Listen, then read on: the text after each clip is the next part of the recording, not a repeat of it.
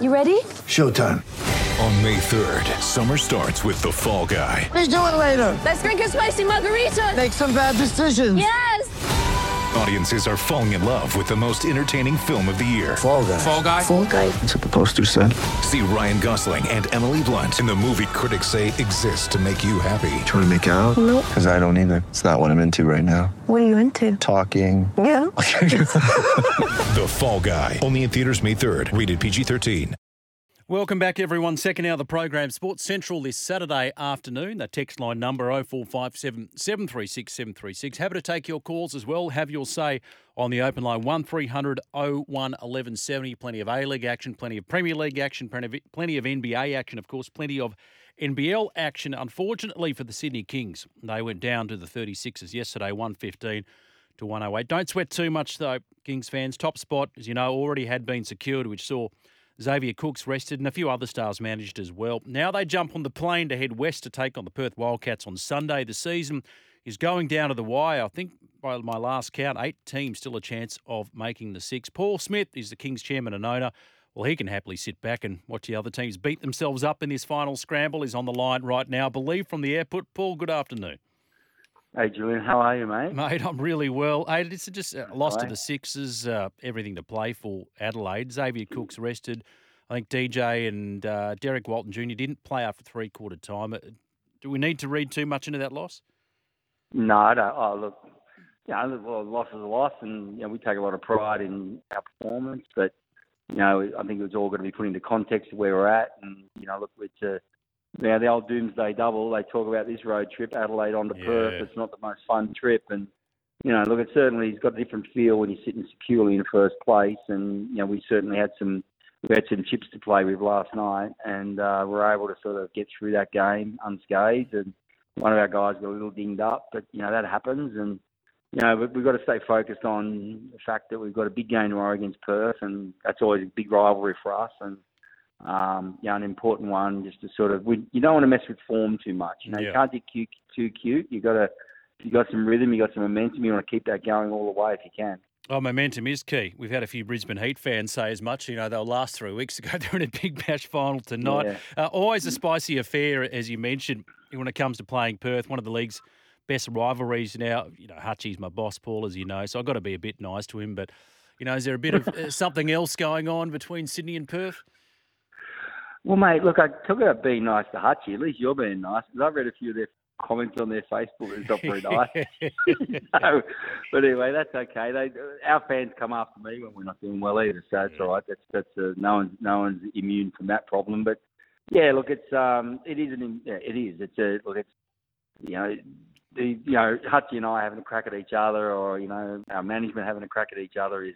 You can argue that's a bit manufactured, and we have a bit of fun with it. There's a bit of tongue in cheek on occasions, but when the flag drops and all the crap stops, we're going to get on with it tomorrow. And our players, they take a look. The Perth Sydney thing is a real thing. It goes back a long time, and I think it also reaches back to the fact that Perth, for a long, long time, even long before Hutchie's reign, has sort of lorded over the league a bit and lorded over everyone and shoved their 35 years of finals down our throat. And we've all heard it and all listened to it and started to ignore it. And no one was happier than me to see that streak end last year, so they could shut up and get on with restarting their streak. And they're struggling to get that going, mate. That's the way it looks.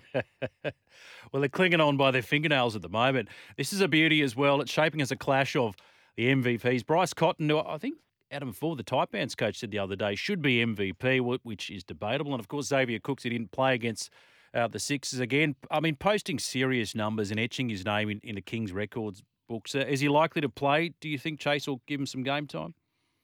Oh, look, I think so.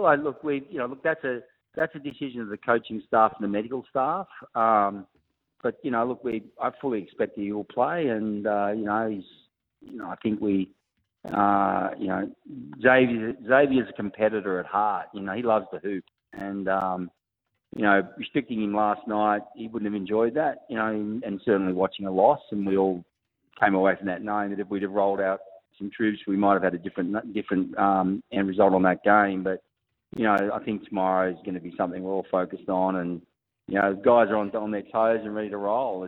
We want to get at it, and unfortunately or unfortunately, Perth's fate sort of rests in a few other hands as well. But we can certainly take control of the situation on Sunday at 4 p.m. Eastern when we take them on, and if we can put them to sleep, we'll put them to sleep. That's what we'll do. Talking about Bryce and talking about Xavier, just looking at that calibre of player, I think it's a great testament, Paul, to the NBL and its overall quality. And Australia is a sports-loving country, and if anything, sporting success is bound up with our identity. When it comes to cricket and rugby league, AFL and so on, in those sports we've got the best competitions in the world, right? The NBL, obviously not the NBA.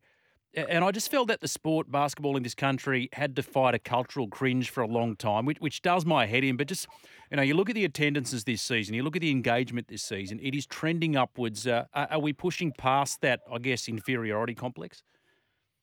Yeah, there's a little bit of that. You can play the redheaded stepchild a lot, and sort of feel that you're the outsider and those sorts of things. And I believe that, and certainly from the way we navigate matters as regards to the Sydney Kings, we take a lot of pride in what we do, and we believe that we produce a great product, and we earn and deserve the attention of fans to get along, and we think we offer great value as an experience. And there's a lot of people say, it's a basketball. Is it real? Is it an actual thing, or is it just a bubble? Basketball, and this is the problem for the other sports, and this is it's not about the NBL. It's just that heartbeat, grassroots growth of the game, and it's not association courts and registered players entirely. I'm talking about walking down the street and you see backboards in driveways. You see kids walking down the street with balls in their arm, under their arm. They've been out playing. Parks are full. It's just a momentum behind the sport, and that's driven by the NBA. That's driven by that whole cultural phenomenon of basketball, and we're riding that wave, and we don't want to screw that up. We want to make sure we get to where we want to get to, and we build a momentum. And so from our perspective, we have a huge obligation in Sydney to engage with a fan base. It's not necessarily a Kings fan base, they're a basketball fan base. Yeah. We have to engage with them on their terms. And these are the things that cricket doesn't have. These are things that AFL doesn't have or NRL doesn't have. They don't have that cultural touch points that we have in basketball, and how we navigate that and how we take advantage of it, that's the art of it. We're learning as we go, but the sheer fact of numbers that are pouring in behind us in terms of attendance and corporate interest and viewership now is off the charts. Something's happening, and you can't ignore it anymore. You can't put it down to a bubble. The reality is that it's moving along, and we've got a long, long way to go as a sport. I don't agree with a lot of the voting elements of the MVP, Defensive Player of the Year, those sorts of things. I think that can be matured. The mere fact that Adam Ford's holding a press conference and talking about basically saying who he voted for, I just don't think that's appropriate. I think that's not in keeping with what we're trying to do, and that's select the best possible players in each of the categories. I love that term, red-headed stepchild. Mark on the panel today is a redhead, and he was very delighted to hear you say that. We've got a couple. Yeah, well, yes, you do. A couple of good ones. I mean, Ian Clark, who played for you last... Angus Glover. Angus Glover is one of the greatest red-headed athletes in Australia today. He's a champion. We spoke to him the other week. He's unbelievable. And look, what we're doing, he's from Wollongong, I'm from Wollongong, and I'm desperate to make contact with the Dapto Dogs. Yes. We're looking forward to running a special race meeting in the off-season. We want to conduct the Angus Glover Classic. It's for red dogs only. Okay. Got to have to share, get a share in the dogs with the Dapto. We'll have to do an OB from there, Paul. We'll fill the joint. Yeah. The redheads come in free. Oh, we'll do an OB from there. We'll make this happen. But, Ian Clark. Angus Glover Classic. Yeah, who played for you last year. Derek Walton Jr. And I think about Josh Giddey's success in the NBA. Luke Longley and Andrew Bogut's investment in the Kings. I mean, all that lends itself to the credibility of not just Sydney, but the competition and the sport down under. So let me ask you off the back of that, what is your ultimate goal for the Kings, Paul? How big can they get as a brand and as an organisation? Well, I think we are Snow White, and all the other NBL teams are the Seven Dwarfs. Yep. So we just want to be the biggest. We want to be strong. And look, we have a mission statement for our club. We want to be the most respected sports franchise in Australia. It doesn't mean we're the biggest. It doesn't mean we're the winningest or the richest. We want to be respected. And if we achieve that, then all the other things will come with it. We'll garner corporate support, community support, fan support, media support. All that will come with it, and it's a journey. Look, we're not perfect. We make missteps along the way, and the one thing I know about the sports and sports business, it's never a straight line. There's lots of curves in the path, and we're getting there. But our vision is to, I've got a job to do as an owner. That people talk about the former owners, and particularly Mike Wroblewski, God rest his soul. I've got an obligation. We stand on the shoulders of those that have come before us, and my involvement with the club will be for a period of time. It's not forever.